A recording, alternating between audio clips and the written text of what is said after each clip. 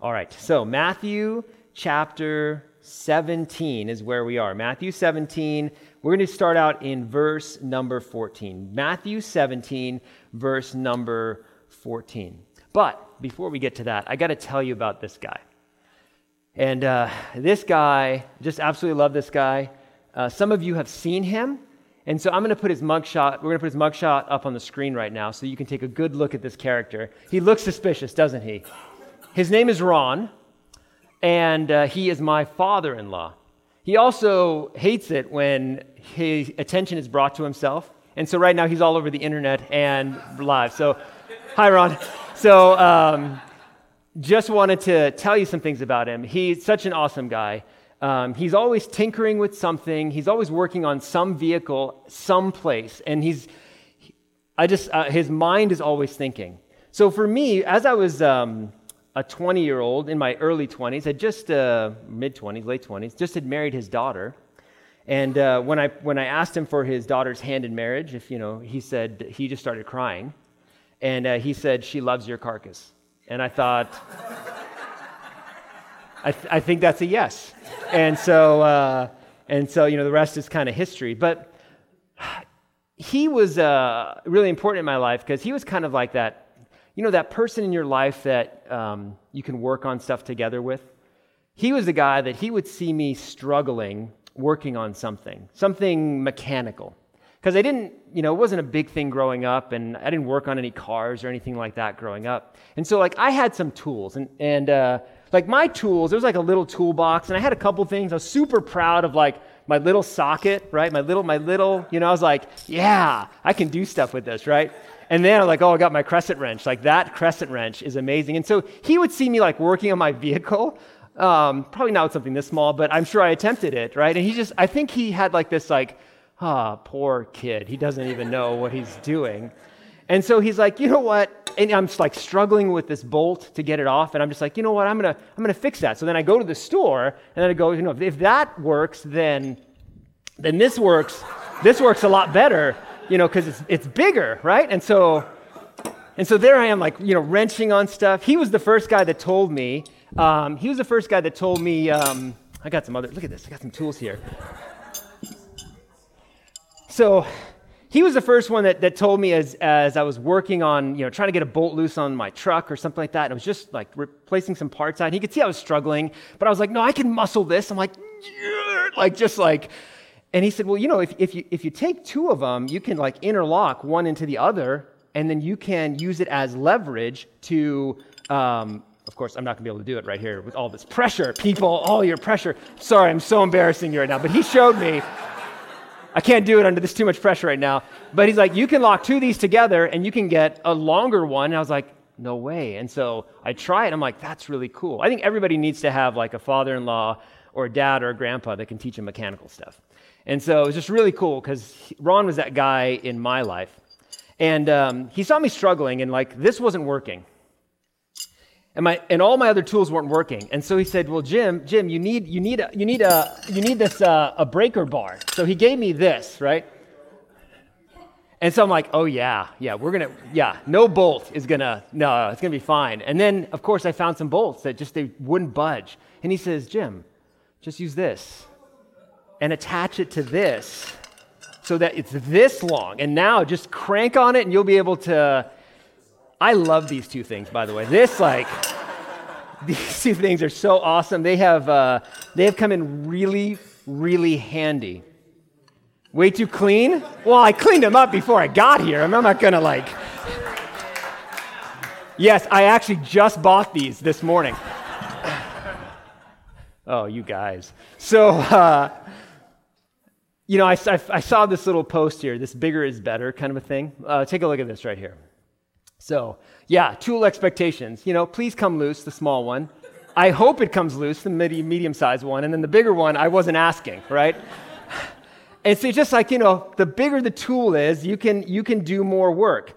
I saw this picture too, somebody using this huge bar and then a cheat bar or a helper bar. I think we've got one here. And they're trying to pull a bulldozer. They're trying to put this bulldozer onto a flatbed. And you can see three guys with an extension bar, cranking on this thing, just trying to get a bulldozer, which is nice. We don't want those flying loose on the highway. But then sometimes people take these like extension bars and they just take it too far. And I saw this picture here and I had to share it with you. You know, the last bolt you need to remove, be like, and so don't ever do that, okay? Although there's some guys in here that are like, yeah, I've done that. I've done that.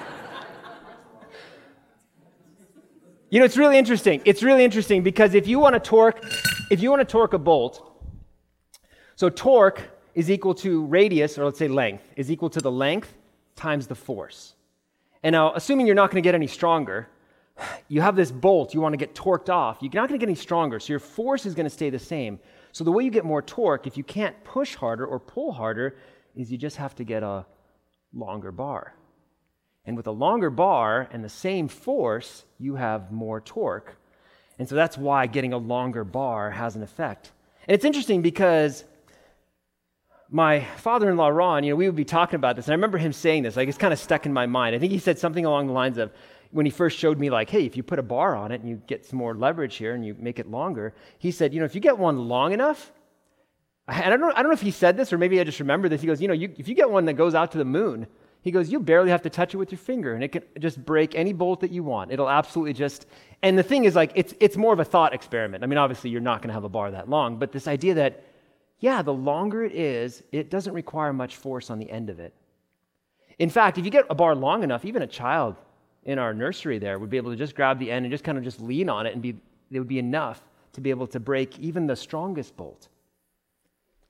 A small amount of force placed at the right spot can have a really great effect. And this morning, what we're going to see is a small amount of faith placed in the right person can have a great effect. God's not asking you to have this tremendous faith, but He is asking for faith. And He is asking that it be placed at the right spot. So the title of this morning's message is Faith Properly Placed. We're going to be in Matthew chapter 17, verse 14. Let's pray. Papa, as we come before you this morning, we just thank you so much for your great love for us. We thank you that you've brought us here this morning, and we thank you that your word is before us. We pray this morning that as we look into your word, that your word would speak to us right where we're at. Whether we've been struggling recently, having these questions about what we believe, maybe just relying on our own strength, our own resources, and not really trusting you. Lord, wherever we may be, I just pray, Holy Spirit, that you would work through me so that the message would come across clearly to each one of us, that we would know what we should do and how we can draw closer to you. I thank you so much, Father. We pray this in Jesus' name. Amen. Amen. This morning, we're going to be in Matthew 17. There are two other parallel passages in the New Testament that share this same story. Think of them as two more perspectives on this same story. And these two parallel passages are Mark chapter 9 and Luke chapter 9. And those are the verses. So, later on, if you want to look them up and kind of compare this morning's passage with the other accounts that Mark and Luke gave, as they also saw the events happening. And we're going to look at some sections of those verses this morning. In fact, let me start out with this. The disciples have been separated. If you were here last Sunday, you remember that Jesus took 3 disciples, Peter, James, and John. And he took those 3 disciples and said, let's go up on this mountain. And they went up there, and Jesus was transfigured, transformed. His glory was shown to them. We even saw that Moses and Elijah showed up on top of this mountain as well. It was an amazing scene, an absolutely amazing scene. But the disciples have been split. So 3 disciples have gone with Jesus, and 9 disciples are still at the base of the mountain or in a city nearby, serving and ministering. So now Jesus, Peter, James, and John return to where the other disciples are. We're going to look at Mark's account. It'll be on your screen here. And let's see the scene. You have this amazing mountaintop experience. It's incredible, but sometimes we want to stay on the mountain because we're like, I know what's waiting for me. Look what was waiting for them when they got back. Mark chapter 9, verse 14 through 16. And when they came to the disciples, they saw a great crowd around them, and scribes arguing with them. And immediately all the crowd, when they saw him, Jesus, they were greatly amazed and ran up to him and greeted him. And he asked them, "What are you arguing about with them?" What a scene of chaos this is. They come down off the mountain, they come into whichever city or area these disciples are, and they see this massive crowd around the disciples and the scribes arguing with them. I think we can all understand, that kind of feeling where both from coming off of maybe a retreat, a vacation, something where you've met with the Lord and you're just like, I just want to live on the mountain. I just want to live where it's peaceful and God really spoke to me, and what is going on? Life is going on. I think we've also known what it's like to be like the other 9 disciples, where people are just coming and there's people arguing with us and you're just going, what? Why? Can I just teleport out of this spot? I don't even want to be here right now. Well, Jesus comes there and he asks them, what are you arguing about? So now we're going to look at the passage this morning. Mark shared something that Matthew didn't share. Here it is, Matthew chapter 17, if you have your Bibles, Matthew 17, verse 14. And when they came to the crowd, a man came up to him and kneeling before him said, "Lord, have mercy on my son, for he has seizures and he suffers terribly. For often he falls into the fire and often into the water." There's always needs, and there's always people that are struggling. Either they're struggling or people that they love are struggling. And this man stands out. Matthew makes a note of this man. My son, Jesus. And so he has these epileptic seizures. In the Greek, it's a word that's translated as lunatic. It's actually where we get the word lunatic. And the luna in lunatic refers to, like the word lunar, it refers to the moon. So this word here, lunatic, it refers to an epileptic. Well, what does it have to do with the moon? Because they would believe, or there was a belief back then, that you were moonstruck. What's moonstruck? The idea that on a full moon, if you were out at night during a full moon, or you slept out under the light of a full moon, it could cause you to become imbalanced, and it could cause you to lose your mind. And so this belief had gone on, and so much so that the word lunatic is a word that, when we say, that person's a lunatic, you're not thinking that person's an epileptic. You're thinking that person's crazy. Well, for this person here, the situation that was going on, it was referring to something that was similar to epilepsy or some type of epileptic seizure. Even to the point of this son passing out into the fire, passing out into water, potentially drowning. Whatever was going on, it was a very severe thing. And now we're going to look at this and say, okay, is this strictly a physical issue? Is there some chemical imbalance that's going on? It's possible that there's a chemical imbalance going on, or something that's just not, the wiring is just not as it should be. But what we're going to see this morning is there is a spiritual component as well. Wait, to every single epileptic seizure? No, to this one in particular. But we need to, as Christians, keep in mind that we should not try to remove the spiritual component from our life. That when we see things going wrong, that's just stuff going wrong. Behind the curtain of this life, there is a world that runs parallel to ours, a spiritual world. A world where angelic and demonic forces have influence on our life. And for the non-believer, for the person that just goes, I don't believe in any of that stuff, everything is just, that just happens, or that's just chance, or that's just dumb luck. But for the believer, we may not know why something happens, but we at least have the awareness that there is something behind the curtain. And while we may see what happens on the stage, we don't really know the details of what's going on behind the scenes. Well, we're going to get to see a little bit of what goes on behind the scenes in this particular situation. These demons, or this demon, we're going to find out that this son was influenced by a demon. Is a demon required for a person to experience things like depression, suicidal thoughts, or impulses? No, a demon is not required, but we can't say that a demon doesn't contribute to suicidal thoughts, to depression, to those kind of impulses. Jesus is here, and he's dealing with a man who is heartbroken over his son. And he's come to the end of himself. He doesn't know what else he can do for his son. And so he comes to Jesus. Jesus is here to give people life, but there is someone else who's not here to give life. Jesus said this. Look at this, John 10:10. The thief comes only to steal and kill and destroy. I come that they may have life and have it abundantly. And so Jesus shows the contrast between why he came and why the enemy has come.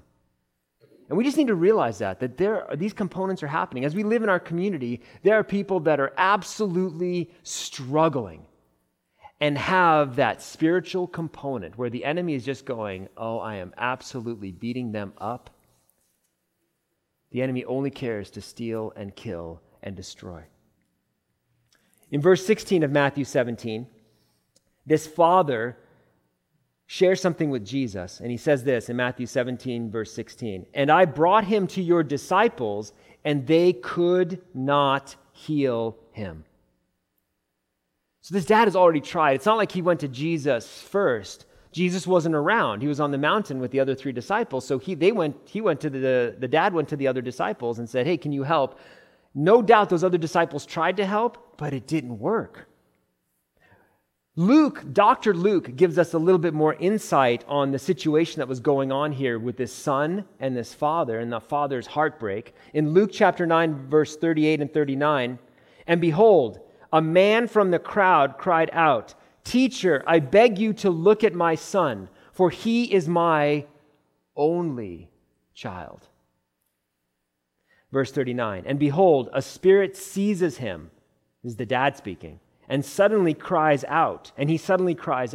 It convulses him so that he foams at the mouth and shatters him, broken bones, and will hardly leave him, meaning there's very little relief in this spiritual attack that's been ongoing in this man's son's life, his only son. Could you imagine the heartbreak for this dad? And he's gone to the disciples, and that didn't work. Why didn't the 9 disciples have the power in the situation? And we could just say, well, they tried, and God doesn't always answer in that way. Sometimes his answer is not to do that. And while, yes, that's could be a true statement, that isn't the answer for this situation, the one that we're reading this morning.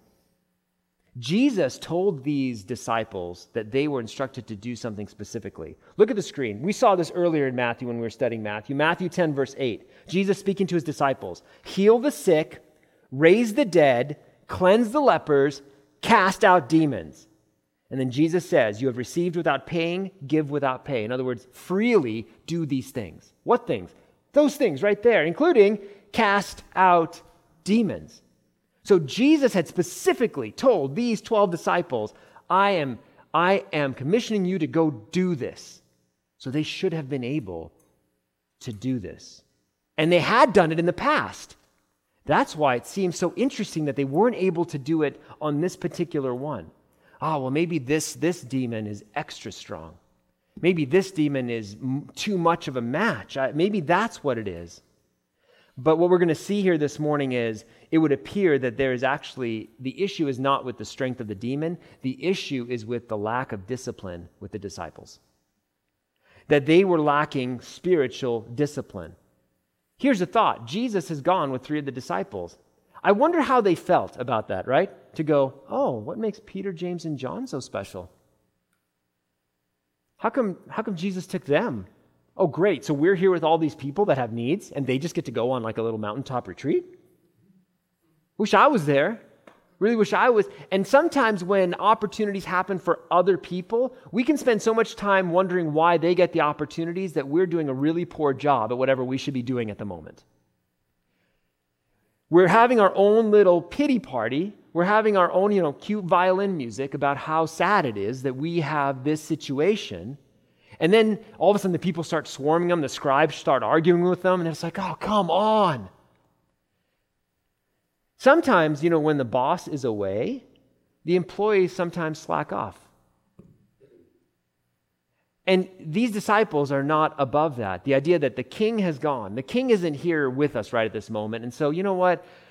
If he was here and he was looking at me, I'd be like, yes, Jesus. Oh, I prayed with this person. Did you see what I did? Did you?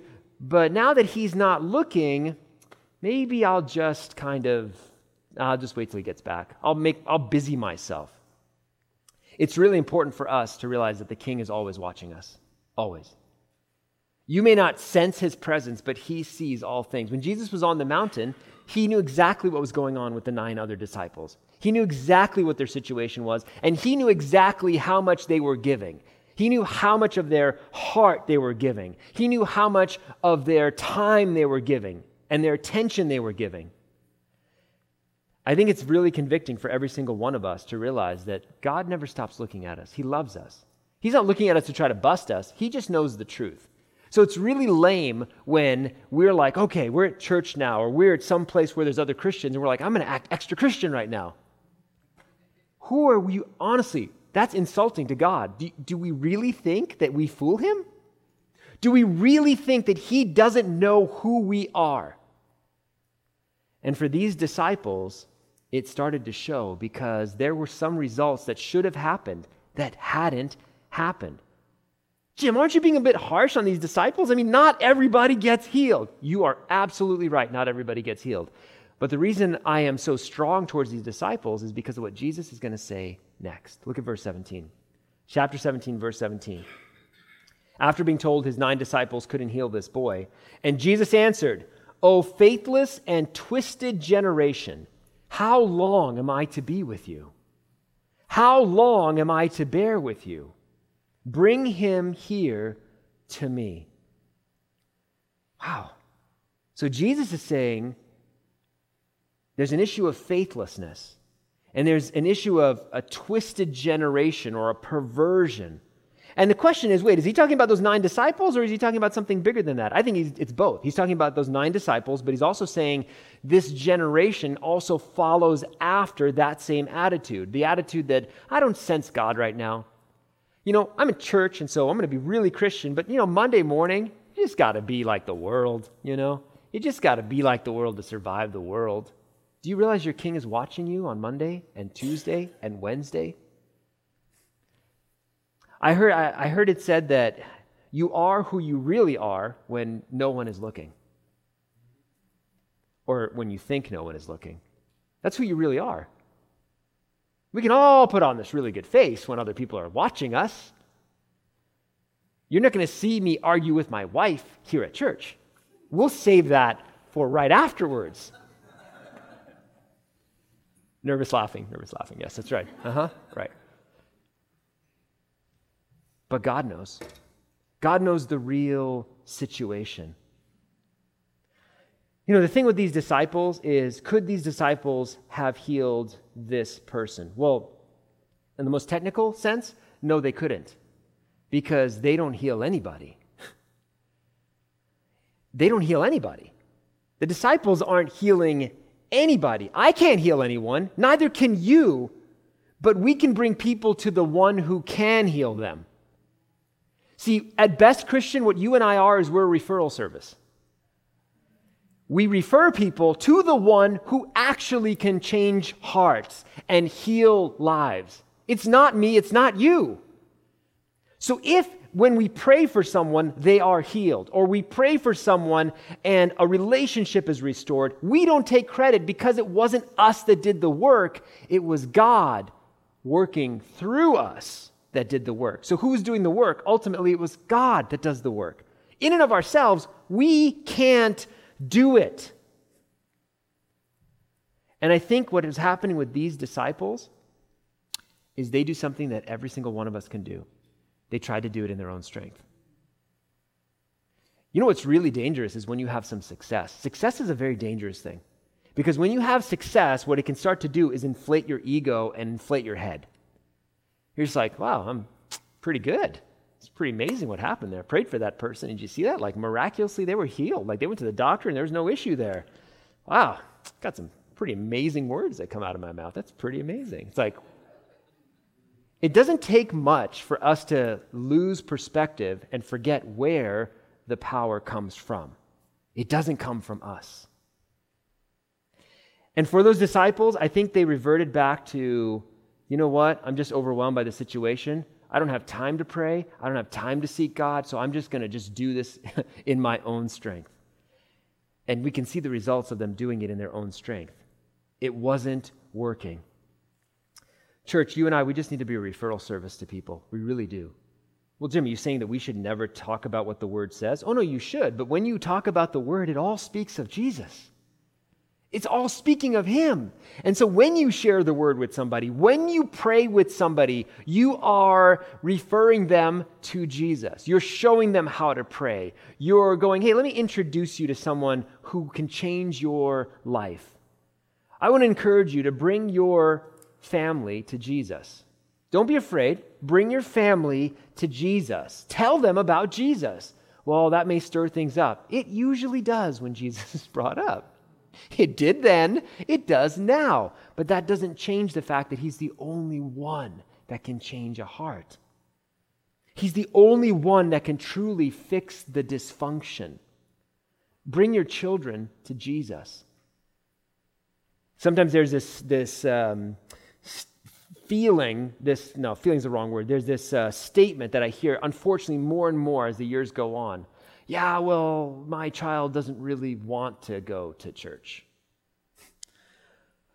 Yeah, sometimes we all can feel like that. I don't know if I want to pray right now. I don't know if I want to read my Bible right now. But there's a reason why we were called to be their parents or grandparents. Because here's the thing. If you don't encourage them and lead them and instruct them, don't think that nobody leads them and instructs them. Somebody is teaching them, and someone is leading them, and someone is instructing them. It should be you. If you pull back on your responsibility, well, they're older. They still need guidance. They still need guidance. Your role may change slightly, but you're not suddenly going to be like, they're 18, I'm stepping out of their lives. I'm sorry, where's that verse that says that exactly? It doesn't exist. It doesn't exist. And so we're called to point our family, our children, to Jesus. Because there's going to come a time when we're not around, and they're going to have other competing voices that'll be telling them, listen to me tell you what to do. This is the way you should go. This is what most people are doing. Come on, you want to be loved by us. So if you want to be loved by us, this is what you need to do. They must be told the truth, and they must be brought to Jesus. And this morning, you may be listening going, that seems really simplistic. It may seem simplistic to you, but it doesn't change the fact that Jesus is still the right answer. He is still the solution for what troubles us. What did Jesus do here? Verse 18, we look at Matthew's account here. Matthew 17:18. And Jesus rebuked the demon, and it came out of him, and the boy was healed instantly. What we're going to see here is that when you have different people's perspectives, different things stand out to them. For Matthew, he says Jesus rebuked the demon, and the demon came out of him, and when the demon came out of him, it says the boy was healed instantly. Okay, so from the time of the demon coming out, he was healed instantly. You know what that tells us? That tells us that whatever that epileptic issue was, that was a demonic issue. It was a spiritual issue. It wasn't, it's just a purely chemical No, it was spiritual. This one is spiritual.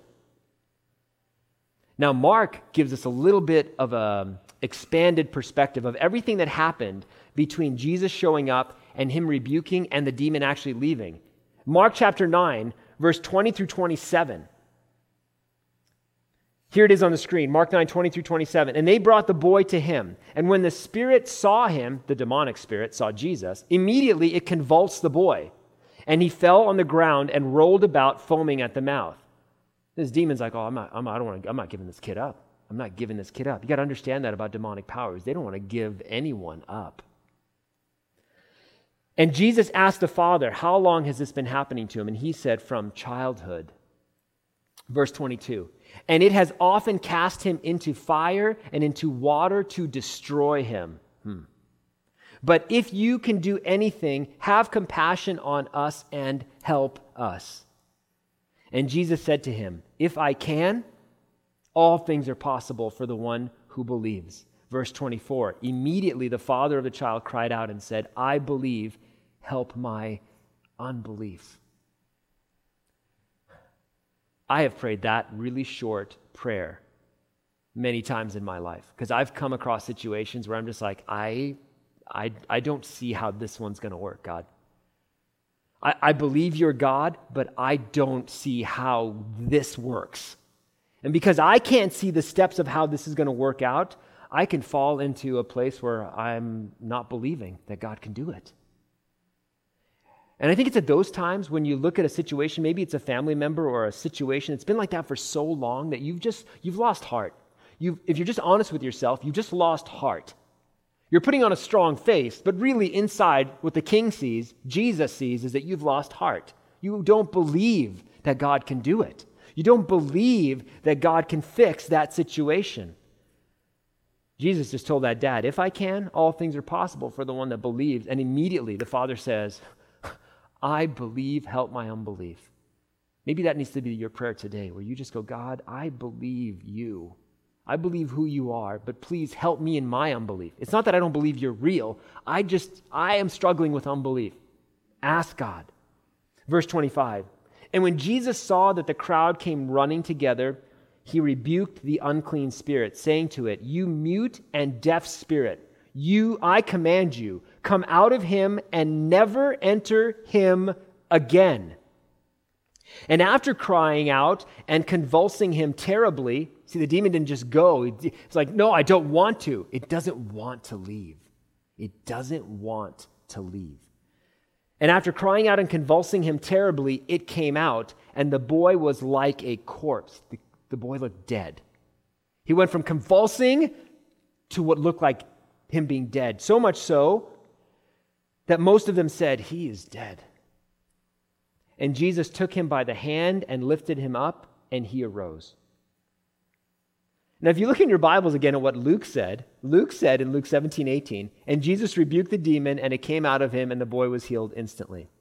What I love about these two perspectives is Matthew's just like, hey, listen, I'm just giving you the really quick, and then Mark is saying, let me give you some more details of what it took.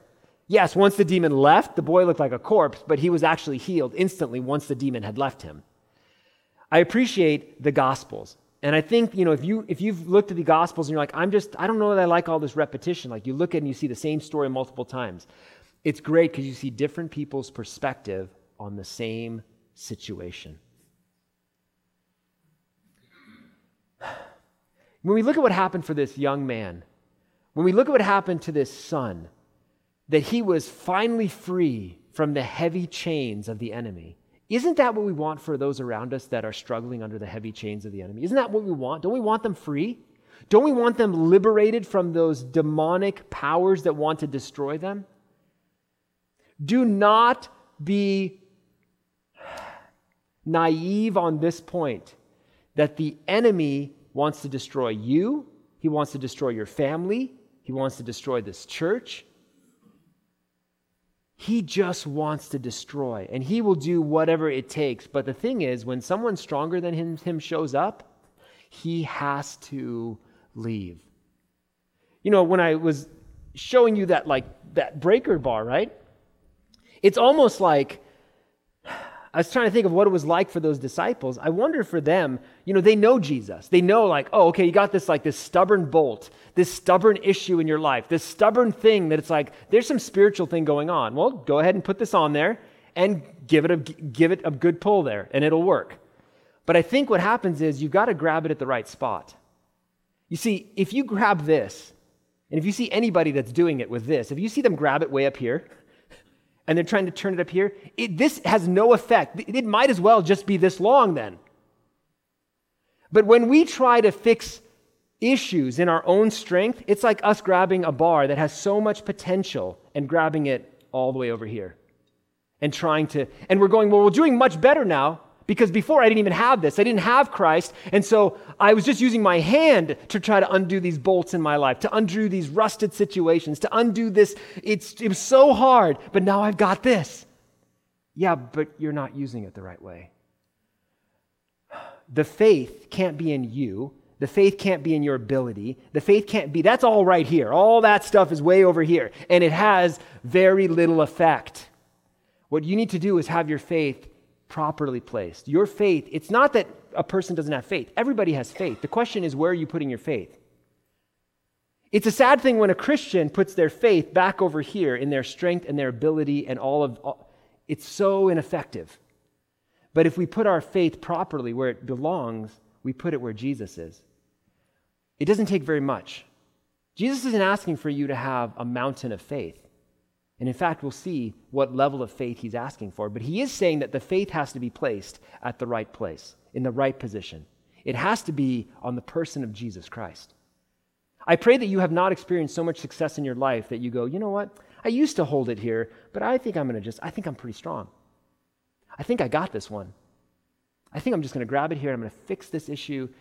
I think that's what happened to these disciples. I think that's why they were so ineffective, and Jesus calls them out. And he says, you're faithless. What are you doing? You know, we need to realize this, that there's a spiritual dynamic that's going on. Ephesians 6:12, for we do not wrestle against flesh and blood, but against the rulers, against the authorities, against the cosmic powers over this present darkness, against the spiritual forces of evil in heavenly places. Humboldt County is a spiritually dark place. Yes, it's going to be a sunny day today. And yes, we've been enjoying some really nice weather, but the weather betrays the spiritual climate here. And so, yes, on the sunny days, everything's great. At least my day's going great. And yet there are people that are struggling under the heavy chains of the enemy. Some have been imprisoned for a long, long, long time. And it's not my strength or your strength that's going to free them, but it's Jesus that can free them. And God is going to put us in people's lives so that we could point them to Jesus. And it's important that we do that. It's important that we take those opportunities when God presents them. We shouldn't move away from people that are imprisoned and in chains. What a horrible thing for us to do if we were to do that. If we were to see people that are struggling and we hear the voice of the Lord saying, speak to them, help them, and we just go, yeah, no. We need to realize this, that whoever that is, that person, that's somebody's son, and that's somebody's daughter. Yes, they may be older in age, but would you walk by a child, a 5-year-old, a 6-year-old, burdened under heavy, rusty chains? Would you just walk by them and go, But yet, because they're older, because maybe they've contributed to getting themselves into that situation, I don't think at that point, honestly, I don't think we're looking at people the way that God looks at them. We have to be so careful that we're not trying to take the world's methods of how it deals with people and trying to mix it with the way God sees people, because God loves every person, even if they got themselves into their situation.